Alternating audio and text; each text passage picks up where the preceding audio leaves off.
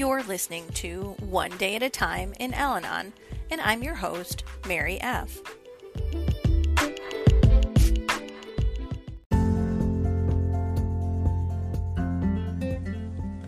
June 11th, page 163. Our inspiring slogans mean such different things to different people. One woman faced by a crisis may say confidently, "I will let go and let God."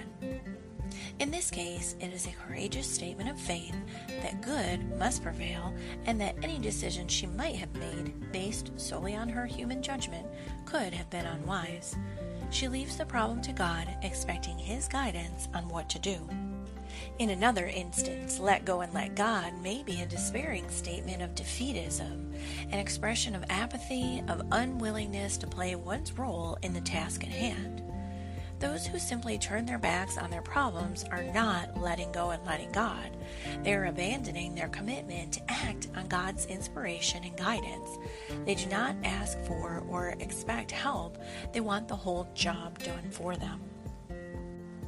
Today's reminder: I cannot simply shrug off the responsibility for facing my problems, however great they may be. True, I need God's guidance, but acting upon it is my job.